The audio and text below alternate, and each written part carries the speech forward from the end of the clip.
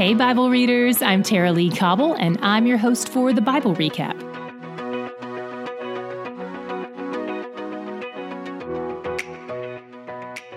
Yesterday closed with a plague, and today opened with God talking to Moses and Eleazar, the new high priest now that his father Aaron has died.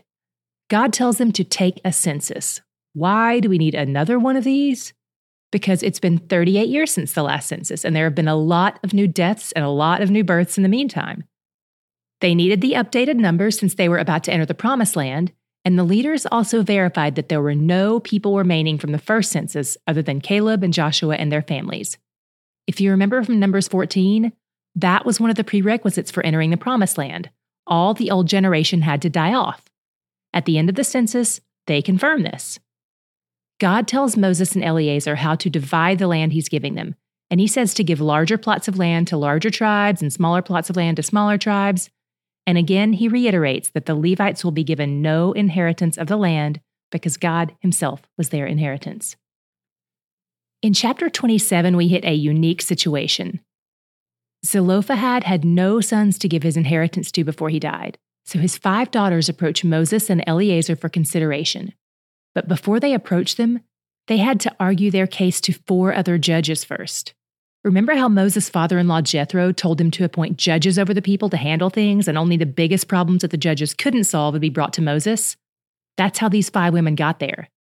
They make their case and ask for land. Moses takes this request to God, and God says they're right. He orders Moses to give them what would have belonged to their father.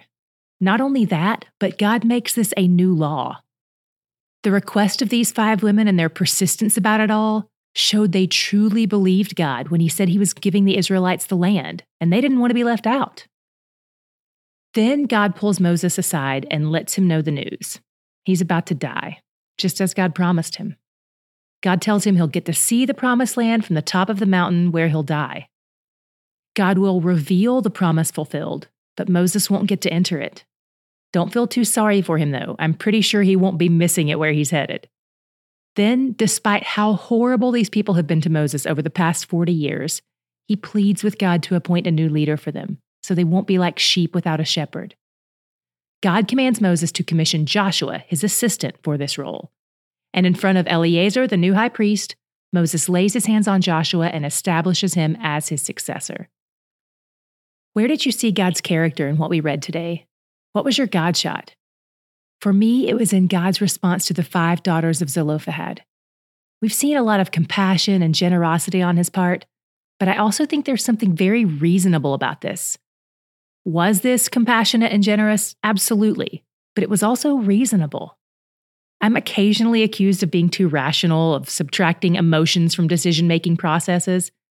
And while I'm learning to move more toward the middle where I can incorporate both logic and emotion, I find it really comforting that our God strikes the perfect balance of both. I want to get to that place, and the Spirit serves as a good guide for me. Yes, of course, he's where the truth is, Tara Lee, but also, he's where the joy is. One of the themes we see in Scripture from Genesis to Revelation is the theme of idolatry and how it distracts our heart from engaging with God at a deeper level. Idolatry doesn't just refer to statues. Ezekiel 14 tells us we can take idols into our hearts. So we built out a PDF with more info on how to identify idolatry in your own heart, and we'd love to share that with you. If you want to get this PDF for free, all you have to do is go to thebiblerecap.com/idols and submit your email address. That's thebiblerecap.com/idols. Today's podcast is brought to you by Way FM. They understand life can feel overwhelming and lonely sometimes, so to help you feel known, loved, and prayed for, they've created a space where you can receive prayer and pray for others. They call it the Prayer Wall. Check it out at wayfm.com/pray or click the link in the show notes.